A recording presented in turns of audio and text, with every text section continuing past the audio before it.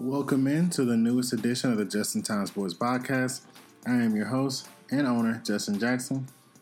And as always, don't forget to like, rate, and subscribe to the Just in Time Sports Podcast on iTunes, Spotify, or wherever you get your podcasts.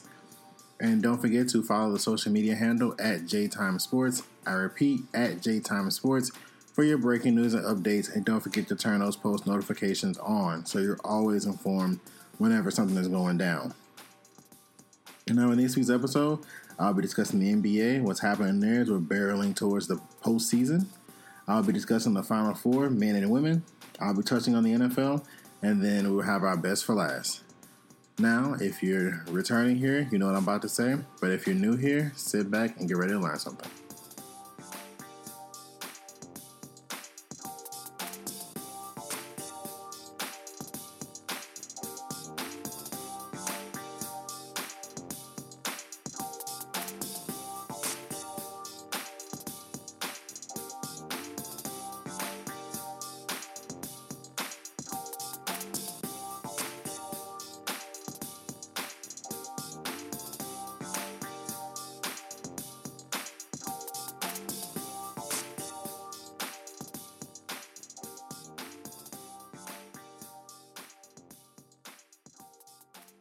Welcome into the show.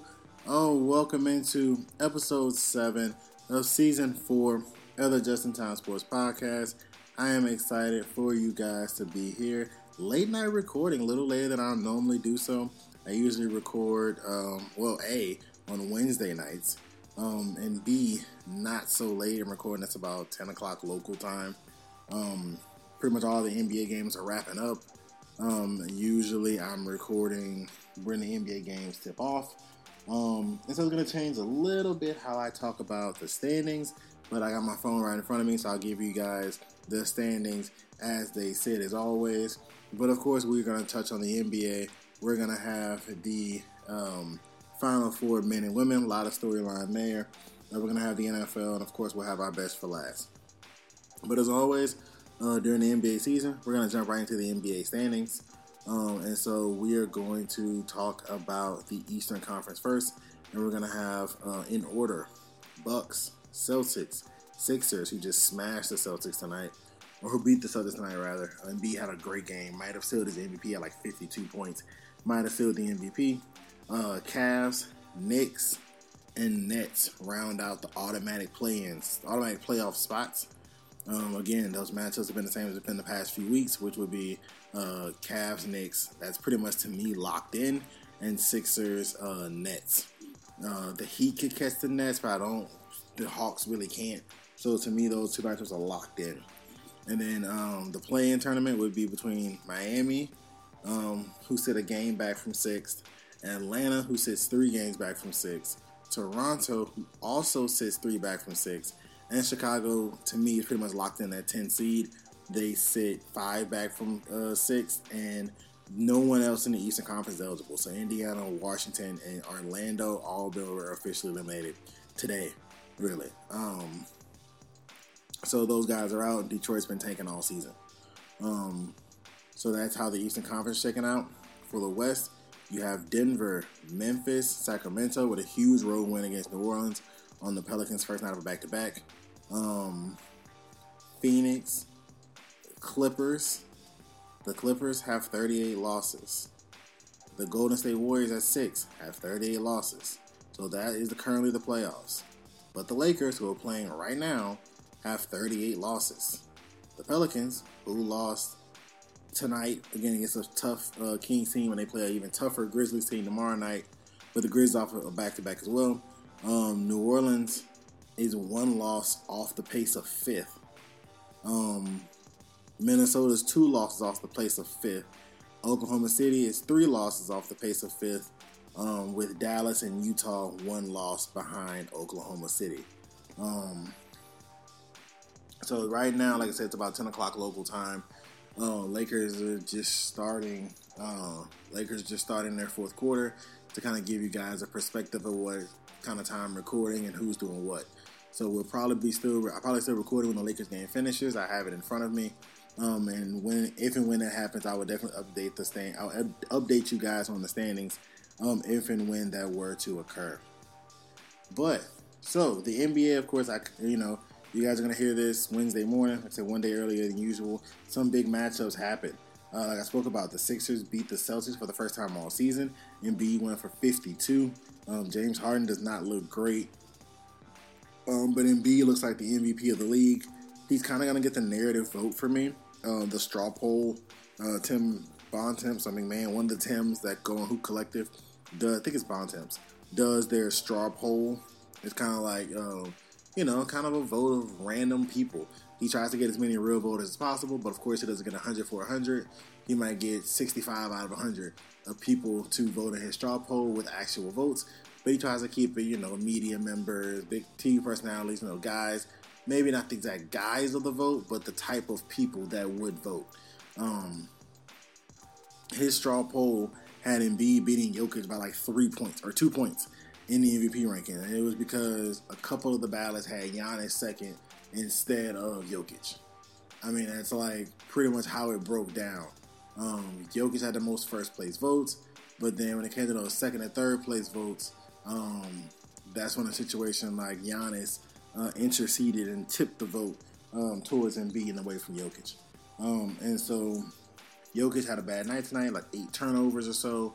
Embiid goes for 52 and beats the number 2 team in the conference. So that was huge. This last kick is going to be massive for a lot of different things. This last week of the NBA season is going to be absolutely huge. The Nets have found a damn gem in Mikal Bridges. He is absolutely balling. His efficiency has gone up. The shots he takes has gone up. He's gotten more volume with more efficiency. It's pretty hard to do. Usually, if you get more time to mess something up, you're bound to do it. And so he's had more opportunities to mess up his shots, more opportunities to struggle or to have his bad nights, especially as being the number 1 guy for the first time in the organization. He's had opportunities to mess up, and Mikal Bridges has responded wonderfully. It definitely gives credence to the thought that Phoenix was considering not moving him at all. And just kind of like, whatever it is, in terms of, they were going to, from reports, they were going to let Mikal Bridges break the Kevin Durant trade for a long time. We're not moving Mikal Bridges. It's kind of like they wanted to get superstar players without moving a guy, Mikal Bridges, that kind of played like a superstar. I get it. And I'm going to say something that basketball heads and former players hate, but it kind of rings true for the average fan. And so I'm going to bring it up, and then I'm going to kind of dispute my own point. Mikal Bridges is starting to get Kevin Durant-like volume on shots in Brooklyn, and his numbers are similar. Now, is Mikal Bridges anywhere near the player Kevin Durant with the eye test and common sense? No, he's not.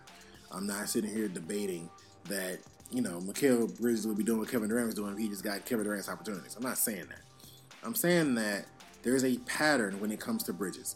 When the Phoenix Suns are pretty beat up and he was the number 1 guy that could take the shots, his numbers shot up, efficiency stayed pretty much where it is.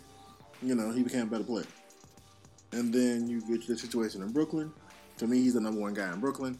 They're going to build around him, or at least they should, unless they can find a quick upgrade, in free agency or the trades.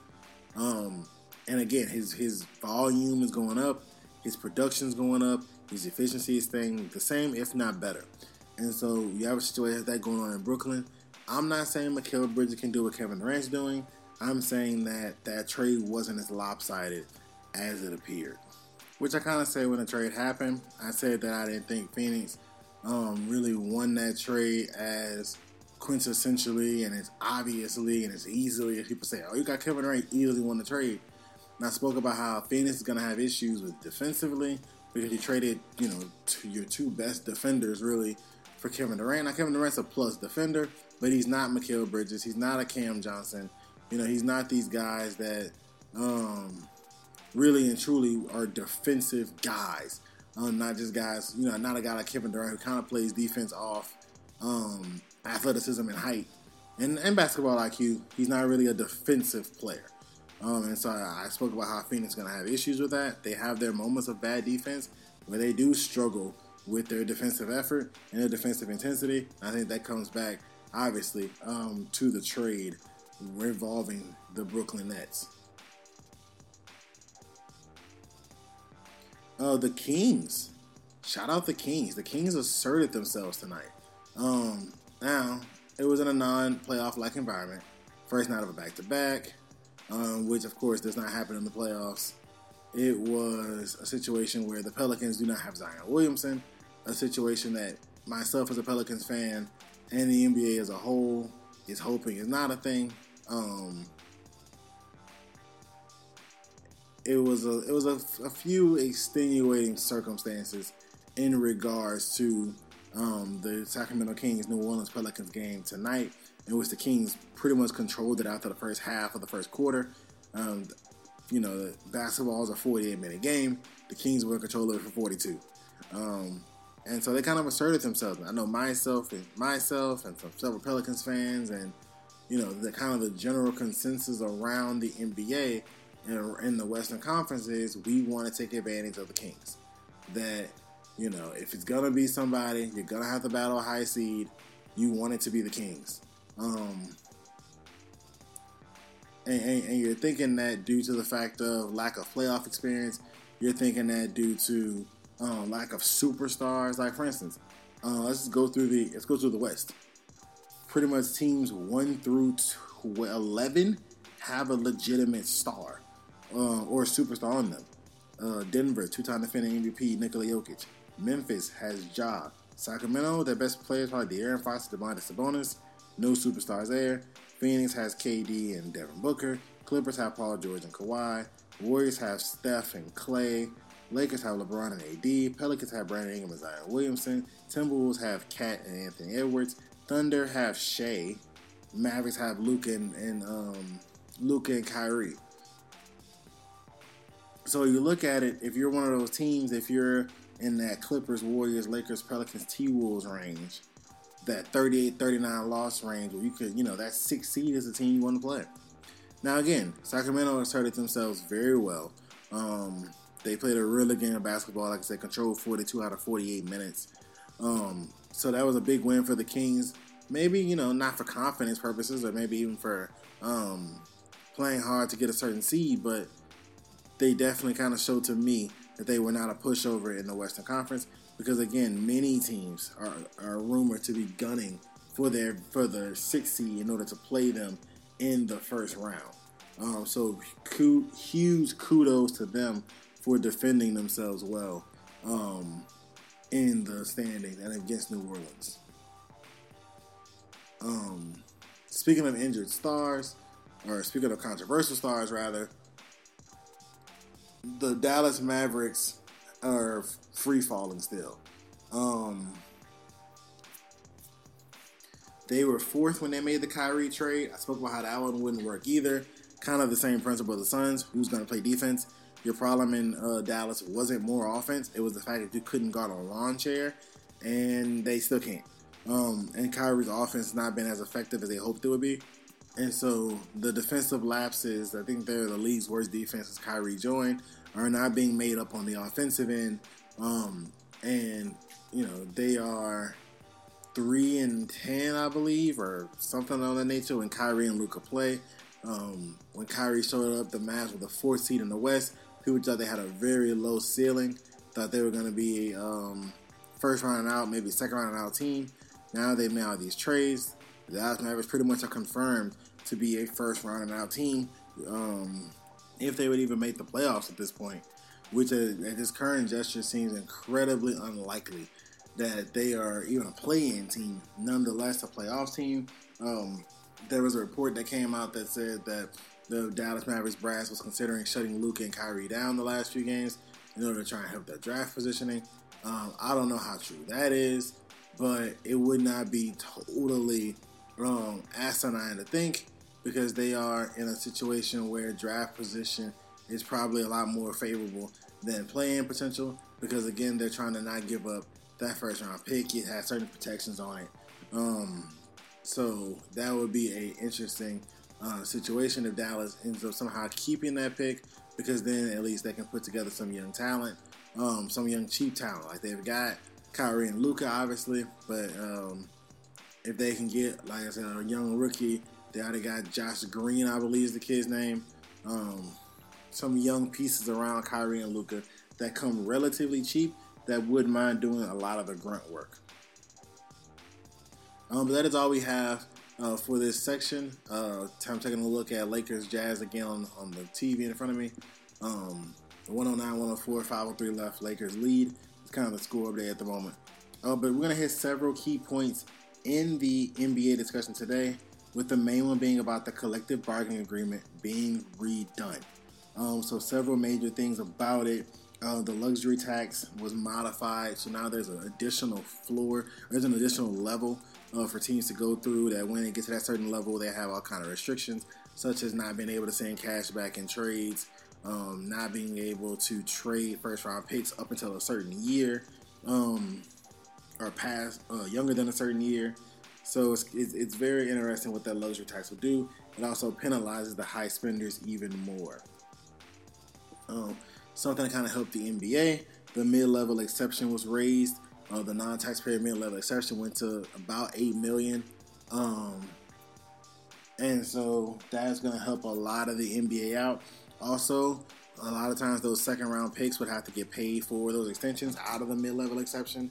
They have now made an exception to the exception that if it is a second-round pick, their extension doesn't count to that mid-level exception. Because the Lakers have a bad problem with extending people for 2 years off their rookie deal and then not paying the contract.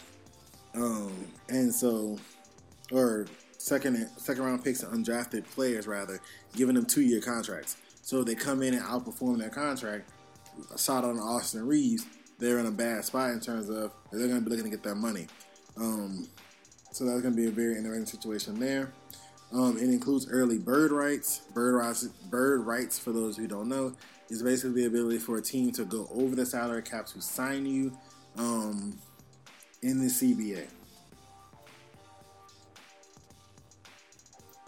The restricted free agency window. So now, currently as it sits right now, if a player like, for instance, we had the Miles Turner, Indiana Pacers situation, being potentially put in a Gobert trade or something or another. So if a team offers somebody a contract, so let's say you work for, I don't know, the Pacers. You're a player for the Pacers, and you go into restricted free agency. They tell you test your market, see what you're worth. Portland comes at you with $94 million. You're $94 million over 5 years, and you think to yourself, I have to take this deal. 5 years, $94 million, here I come. But you're a restricted free agent. So your team, let's say you play for Indiana, the team that offered it to you was the Pelicans. So the Pelicans are now counting you in their books, and they have the finances tied to that 5-year, $94 million contract. It used to say that NBA teams had 48 hours to match the deal. Now the rule has been changed to 24 hours. So it helps the team if they decide we're not going to move on. It frees their money up faster. It helps the new team. Similar to that, it frees up that financial capital faster if a team would have matched. And to me, it encourages more teams to match. Salary cap extensions. One of the big things was that it doesn't make sense for certain players to extend off their rookie contracts because they can only make 120% of their rookie contract and they would get more in free agency. Well, I was there today, and they approved the extension number from 120% of your rookie deal to now 140% of your rookie deal. It might as well be called the Jaylen Brown rule because he won't get the Supermax. He's already on the team with a Supermax player. So he won't get the Supermax, but he will be able to get an additional 20% in their contracts in the NBA. And like I said, basically, I would call it the Jaylen Brown rule because his ability in outplaying his contract so effectively for the Boston Celtics led to really sparking this debate. So like in Derrick Rose rule, like Derrick Rose won the MVP on his rookie contract at 22 years old. So people thought it was incredibly unfair for him to only be able to get offered X amount of money. And so they changed the rule to where it allowed more. It allows more guys to be rewarded for their abilities, even if they're not quote unquote at a certain age to get them. You know, they allowed to get those big giant max contracts at 22, 23 instead of having to wait, perform, and dominate really until they're 27, 28, 29 years old. Another big thing is going to affect the product itself.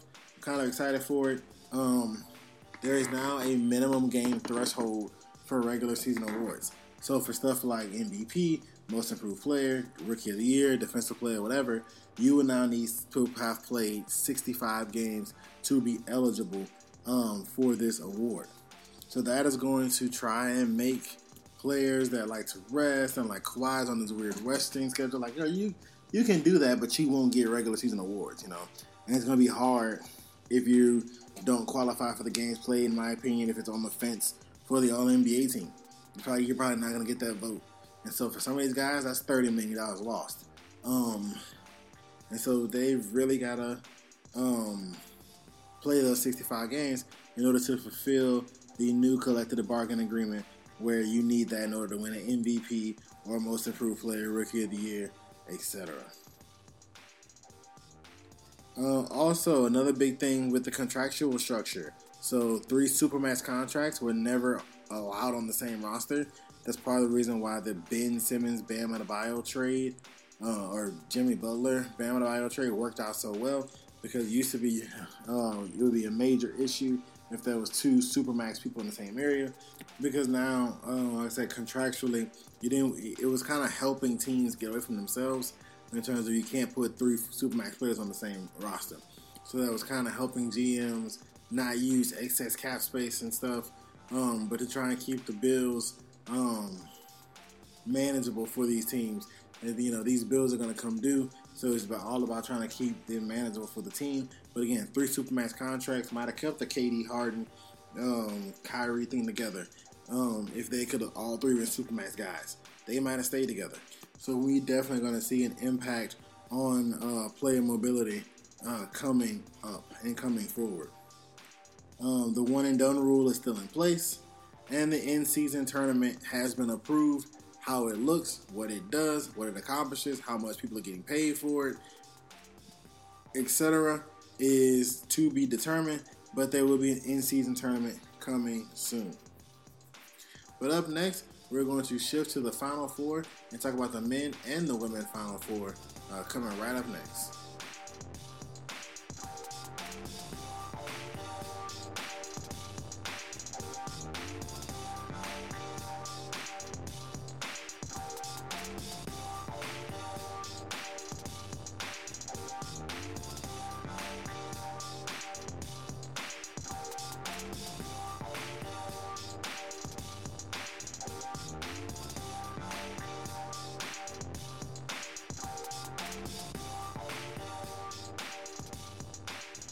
Welcome back into the show. Now we're going to jump into college basketball as it wrapped up its season. Men's last night, women's Sunday afternoon. First of all, I want to congratulate the LSU Lady Tigers and the UConn Huskies for their national championship victories in their respective tournaments.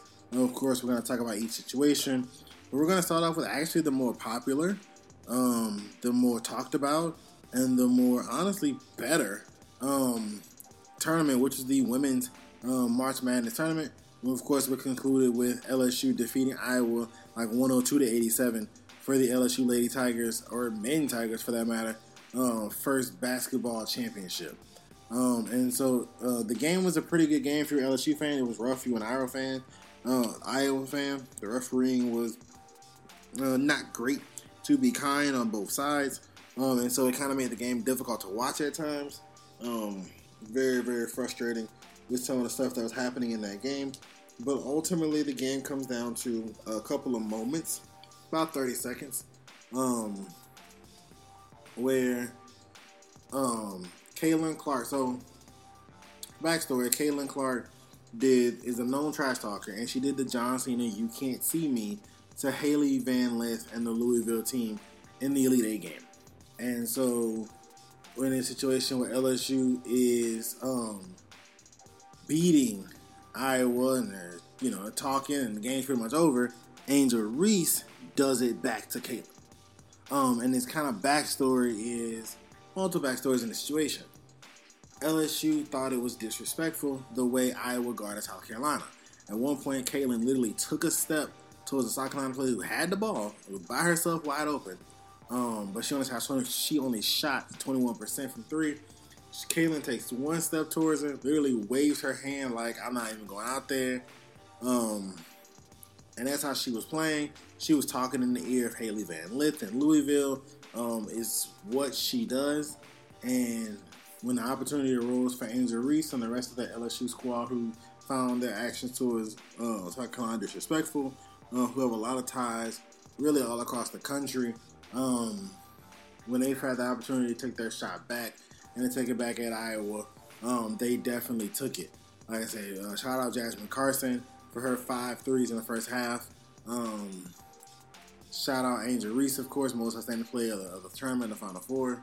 And she also broke the single season double double record for NCAA women.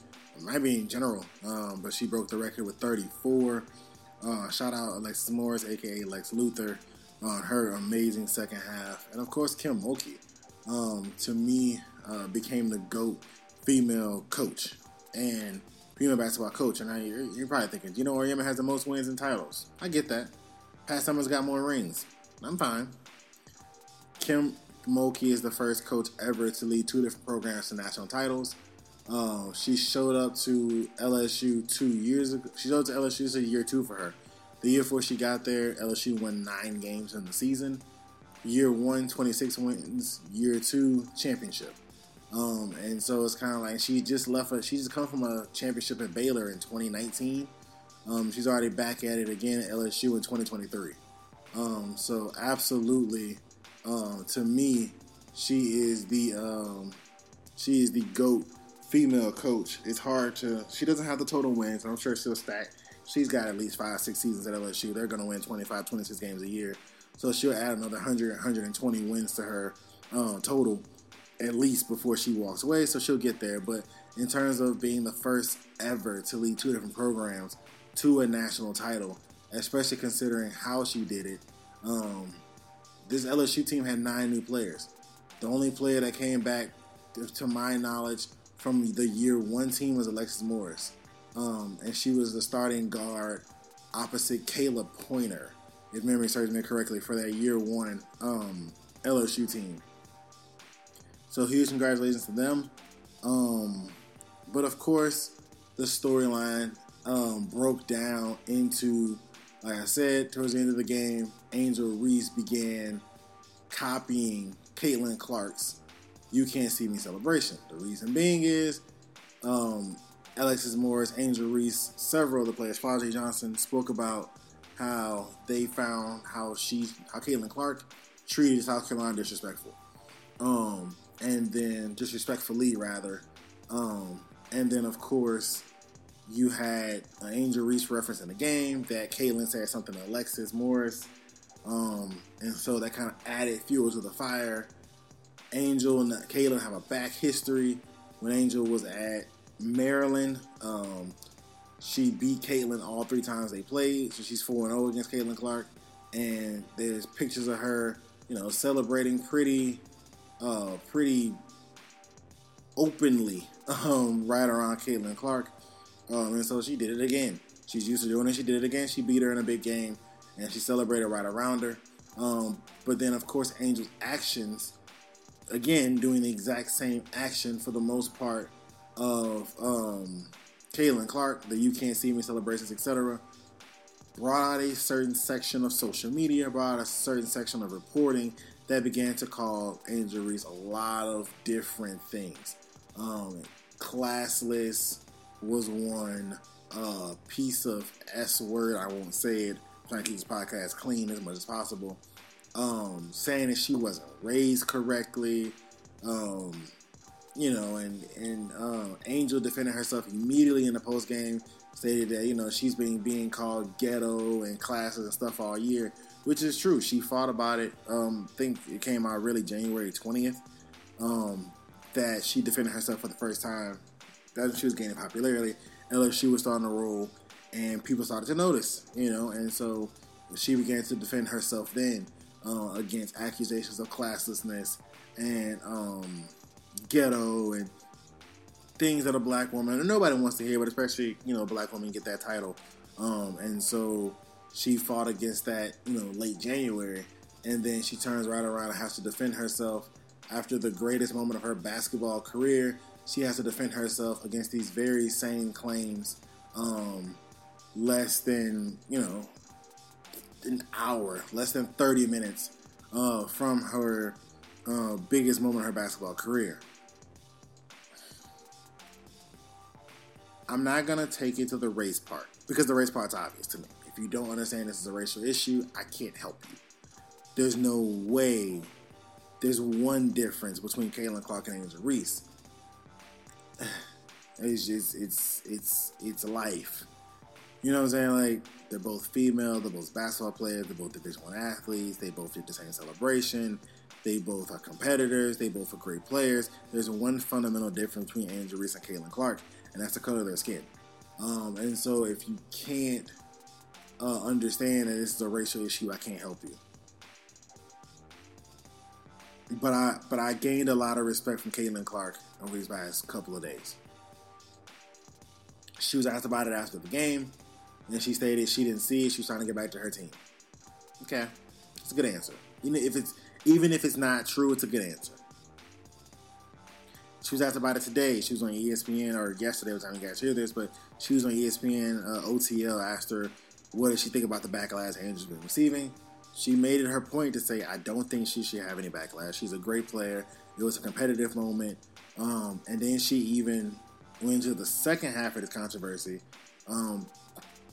when Jill Biden, First Lady Biden, said that on Twitter, or said, maybe not on Twitter, that she's going to speak to Joe, her husband, about inviting Iowa to the White House as well as LSU because of the great game that Iowa played and how competitive those ladies were.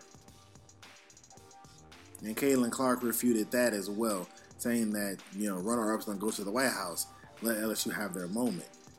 Now, when this statement came out, when this article was released on ESPN, the LSU basketball players and LSU community, rightfully, we got pretty pissed off. And people who believe in fairness got pretty pissed off. It's a American sports tradition. The champion goes to the White House. NFL, NBA, NHL, MLB, men's March Madness, women's March Madness, other teams have gone. Champions go to the White House. That's the way it works. Major team sports champions go to the White House. That's the way it works. And so even if it wasn't centered around a black-white issue, that winning team was going to feel some type of way about, what do you mean the team we beat gets an invite? That's not how this works. And so, but after the article came out and it began to circulate, Angel and Alexis Morris said, basically, we're not going to the White House. They can invite us all they want to. We're not going. They said they were going to, talk to the Obamas, see if they can go celebrate with the Obamas. And it was just added to the social media stir. Like I said, you had people calling Angel a classless piece of what. You had famous LSU people and people in general, from Shaq to Leonard Fournette, jumping in and defending her. Boosie as well. He's a big LSU sports person. We saw that most recently, not with these ladies, but most recently when LSU was making their run with Joe Burrow. A lot of people stepping in to defend Angel Reese. And her social media following has grown tremendously. She entered LSU, I think, with 70 to 100K following. She, before the national title, for the Final Four, she was, $400,000, maybe $450,000. Flau'jae Johnson, the same thing, was about, I don't know what her starting number was, but now Flau'jae and Angel Reese are over $1 million, over a million followers on Instagram. They are two of the top 6 I believe female NIL evaluation people. So it's been good for business. It's been bad for controversy, but good for business for Angel Reese to be involved in this situation, in this spiciness. Me personally, as far as what I would want to happen, I would want LSU not to go. You got to send a message. You can't invite the losing team, especially when it's an issue of black-white. You can't send a message. You can't send that if you're from the White House. If I'm the LSU basketball team, I don't go. I don't know what I do. Gonna if the Obamas want me, I'm going there. I don't know what I would do, but I know for one, I would not go there. Again, kudos to Caitlin Clark for saying that they shouldn't go. Basically, like it's not their moment, it's not their time. As she said, LSU enjoy their moment. Also, before we move off the women's Final Four, go to the men's Final Four.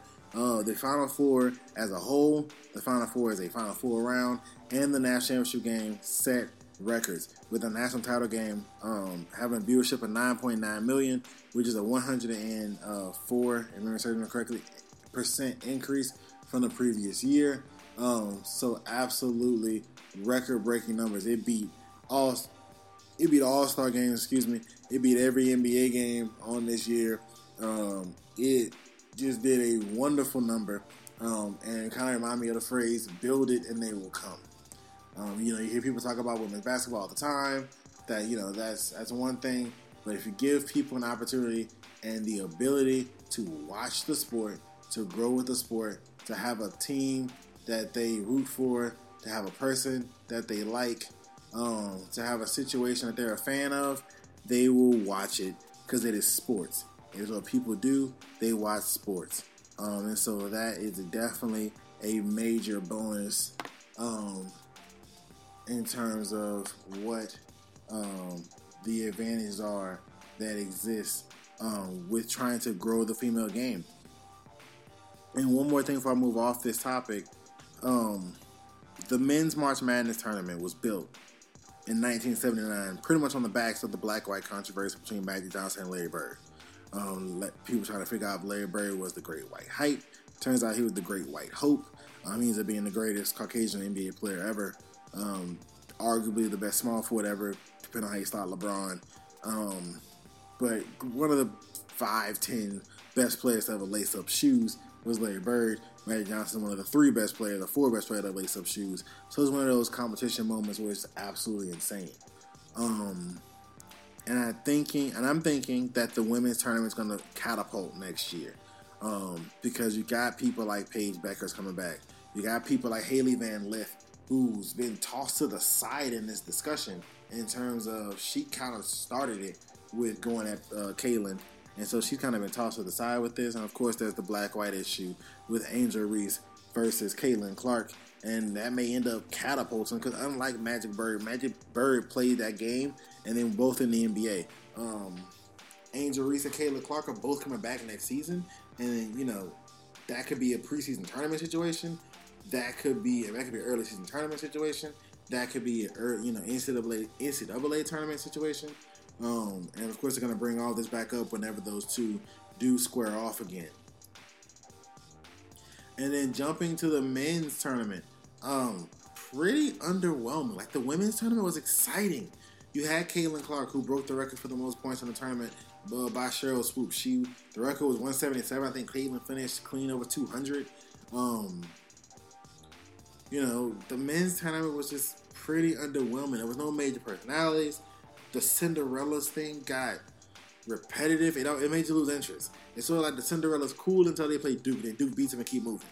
Large sections of the country had no interest. The SEC pretty much had no interest. Like once Brandon Miller lost, and then Alabama lost, that pretty much knocked out the SEC interest.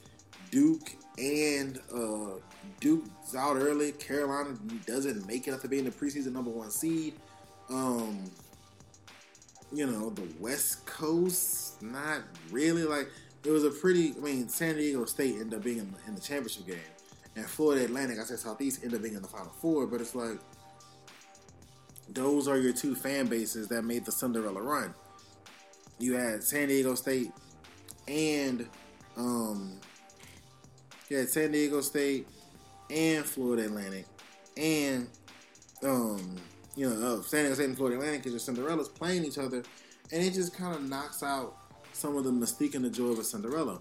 But like I said on my last podcast, and I'm going to try to reiterate it to make it a little more clear, this is going to happen more.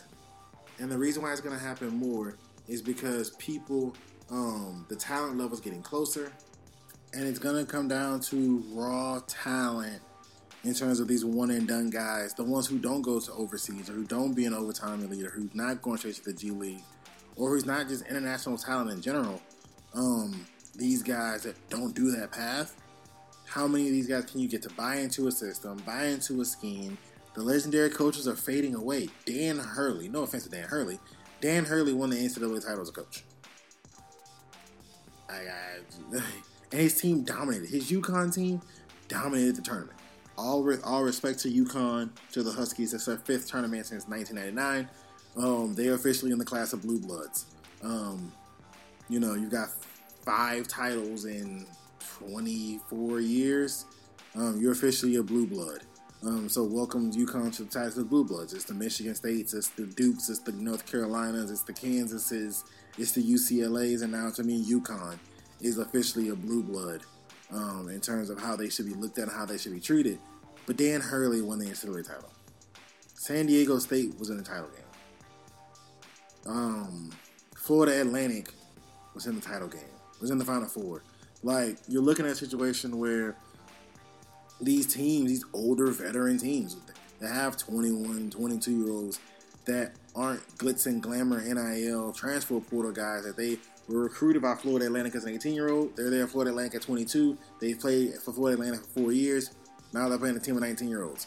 That team of 19-year-olds may be a lot more just raw talented, but when the game gets tight, I've been in these situations for 4 years at the college level. I know how to hit that big three. I know how to get that steal. I know how to have this moment. And so I'm thinking that these quote-unquote Cinderellas, these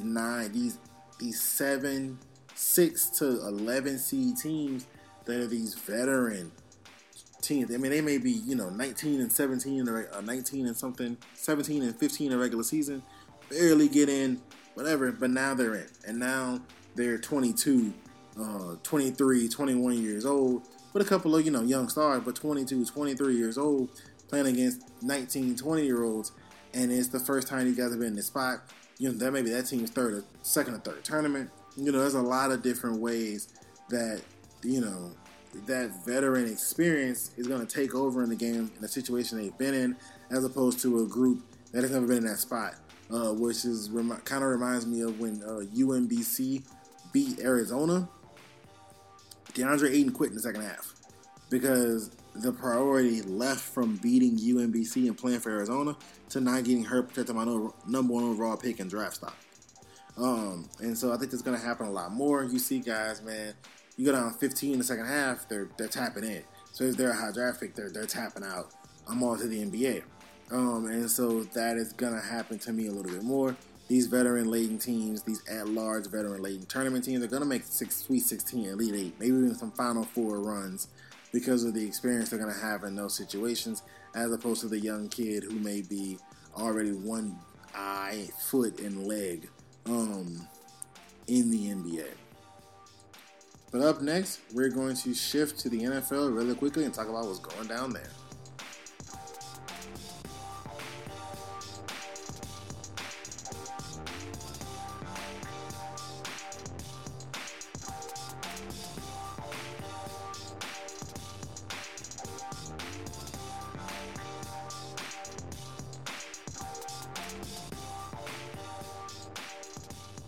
Welcome back into the show.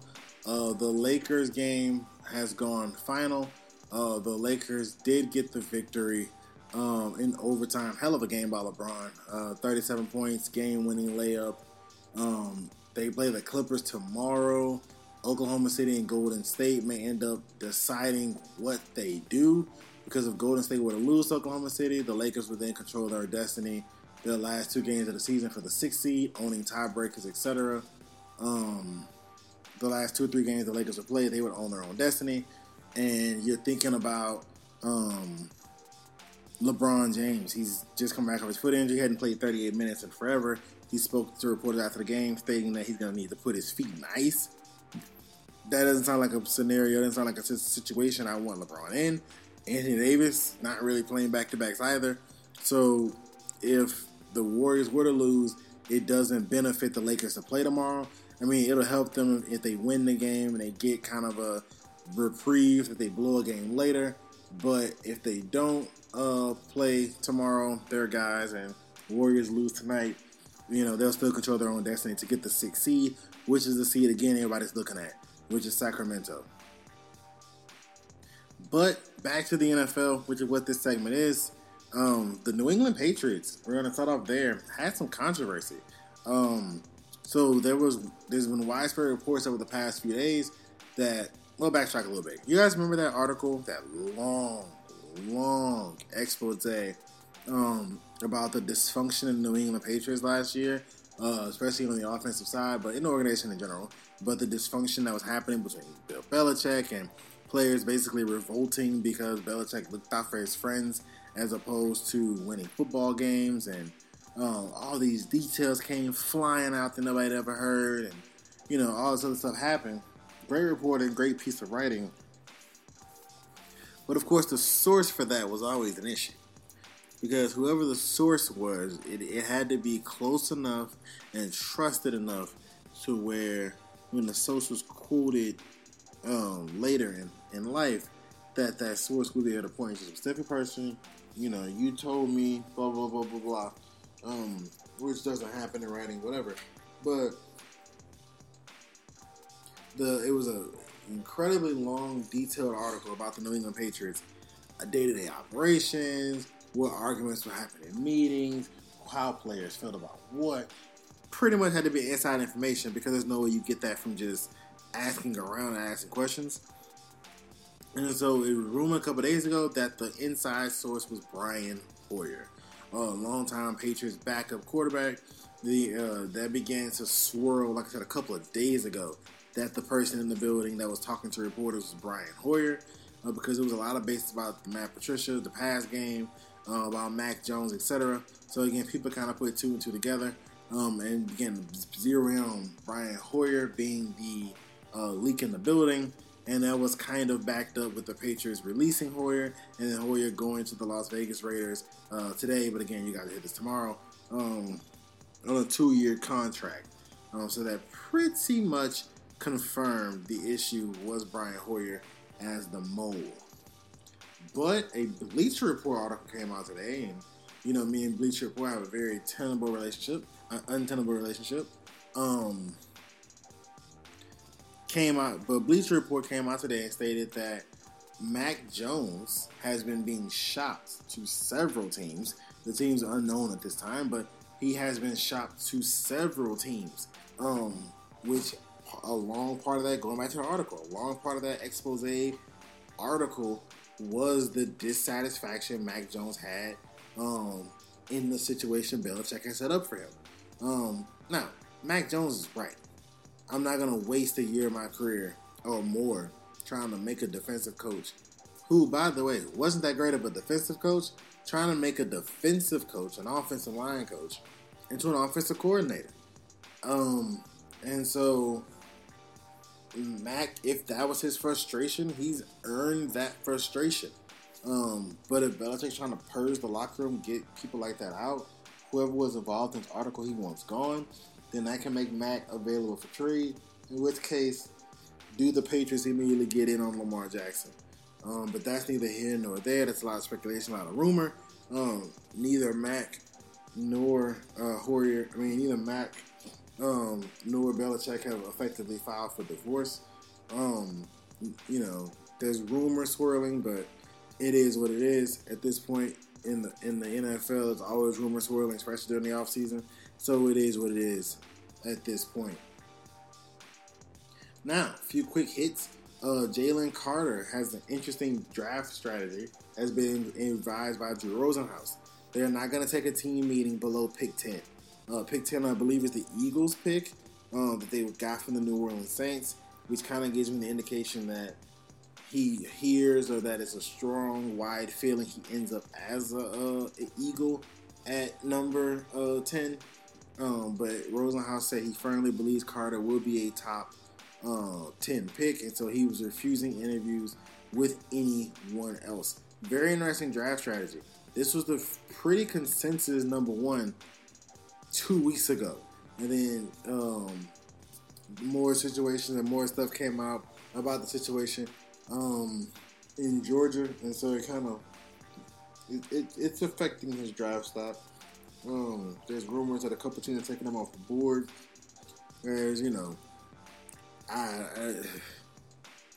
he wasn't directly responsible for the incident, although I definitely can see why getting away from him would be the move for certain teams. Anthony Richardson put on a show of throwing strength and pretty solid accuracy at his pro day. He had a couple of viral moments where one way he hit the ceiling on a deep ball, and then two, he did his throwing routine and finished it with a backflip. So it kind of showcased his raw athleticism and how able he is to physically be ready for the NFL. So Anthony Richardson put on a show at his pro day. Physically, he's there. I have questions about his decision making. I have questions about his completion percentage and accuracy. He completed 56-57% of his passes in college. That's not going to cut in the NFL. In theory, you lose points of accuracy in the NFL, so we're talking about a 50% passer in the modern day. That doesn't work. Josh Allen was getting questions after his second year being a 63-64% passer. And he has much more physical gifts than Anthony Richardson does. But we're going to definitely keep our eye on Richardson. I hope he lands with a good QB coach and a good OC that'll give him time to develop, to grow, to learn before tossing him into the deep end of the playbook.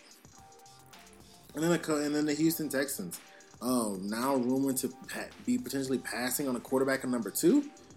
They worked out Will Anderson recently, and so now they're potentially, or brought him in for a visit, so now they're potentially passing on a quarterback at number 2 and drafting Anderson at number 2. It kind of rings out like when they had Mario Williams over Reggie Bush. Now, that ultimately probably worked out for them. Although honestly, Reggie Bush's career ended up being better than Mario Williams' career, but Reggie Bush wasn't the player people thought he was going to be. So that wasn't as bad, but it seemed like another situation where it's a generational offensive player, this time at the quarterback position, and you're looking at the top defensive player. Hey, there's no shame in that game. I just would take advantage of getting my quarterback when one's available to me, especially one as projected well as Bryce Young. I would take the guy that is available to me. That is what I would do if I'm the Houston Texans. But I am not, so we're definitely going to see. And speaking of what I would do, the Just in Time Sports Mock Draft Volume 1 will be next week's show. So that will be in next week's show. You guys will definitely have my mock draft, my first one, next week. But up next, we're going to have our best for last, which is going to be a welcome back to baseball.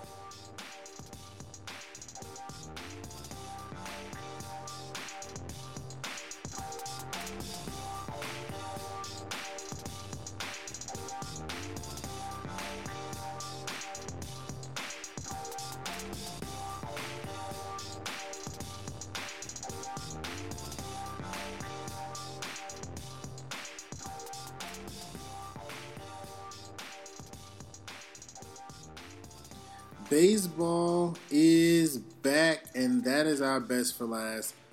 Baseball is back. Opening day was a few days ago, and then his first, at bat of the season, Aaron Judge goes yard.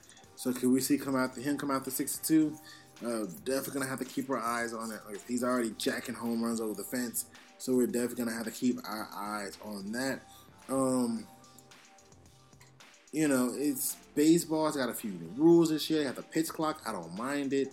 And then some old familiars back. Shohei Ohtani and Mike Trout being amazing, yet the Angels still are awful. The Yankees, unless they're hitting the ball over the fence, they are mundane. They're not awful, but they're mundane. They're very average. If they can't bombs over the fence all game. Then there's your cellar dwellers. There's the Marlins. I'm not sure what the Mets are going to do this year. Look at the Astros, as they try to come back and go for another ring. The Dodgers have their all-star roster still ready and loaded up. Like, there's so many different teams that can have a chance of winning the World Series this year. They were definitely going to keep our eye on baseball. I will get you guys much more updated in the not-so-distant future. But again, welcome back baseball. Welcome back opening day. The pitch clock, I think, is actually helping the pace of play, which is bringing in a more diverse fan base, because a diehard baseball fan will be there 5 hours, no biggie. But if you're a person who's not a diehard baseball fan, you're used to, 3.5 hours max for a game, and that's college football or the NFL. 5-6 hours for a game is just not feasible for the average fan that may be, average sports fan that's just, scrolling through. They see, top of the first inning, bottom of the second, early in the baseball game, and go, oh, maybe I should watch this MLB game, see if I can get into it. And they don't want to be there 5 hours. Kind of like with the new pitch clock, they're there 2 hours, 40-some minutes, maybe 3 hours tops. They're in and out. It's like it's shorter than a college football game, a little bit longer than the NBA game. It's a time schedule that the average sports fan is used to in America. And so I definitely think the pitch clock is helping. Now, for baseball purists, they hate it, because part of the gamesmanship was taking your time and figuring out what pitch you wanted and talking to your catcher and trying to feel out the batters, all the other stuff. And it's like, that's cool, but like, do it on a time schedule. And so what people are doing, though, it's affecting the stolen base. It could potentially affect the stolen base numbers. Because, for instance, if I know you got a pitch in 25 seconds, when it gets to 2, I'm taking off. When it gets to that, 3 second, 4 second, I'm taking a big lead. And then the minute I'm leaning towards stealing the base. And so that's going to definitely change some of the gamesmanship on the base pass. But I think it's a good overall thing. Scoring doesn't seem to be too outlandish this year. Certain teams are horrible. Like the Angels lost tonight 11-2. Certain teams are horrible. And they have two of the best 2 players in the world. But I think scoring is relatively the same in terms of early volume. It's just, the pitch clock has the ability to frame the game of baseball in a time frame that, again, the average American sports fan is used to, such as about 3 hours, which fits in with a little bit shorter than a college basketball game, and a little bit longer than an NBA game. But that is all we have for today. That's all I have for today. I hope you guys have a great rest of your week. I thoroughly enjoyed coming to you. Like I said, one day earlier than normal. I plan on being back on my every Thursday rotation for you guys starting next week. So no biggies there. If you guys used to hearing me on Thursdays, you should be hearing that again next week. But I definitely wanted to give you guys a show this week. You guys have earned it. You guys have been great, supportive, loyal. And you guys come to me for your sports knowledge and some amazing, unfiltered, unbiased opinions. So I'm glad that you guys are tuning in on a Wednesday. Again, don't forget to like, rate, subscribe, and share to the Just in Time Sports Podcast on iTunes, Spotify, or wherever you get your podcasts. And don't forget to follow and turn on the post notifications for Just in Time Sports, so that way you're always in the loop. But again, that is all the time I have for today. This is your owner and host, Justin Jackson, signing out.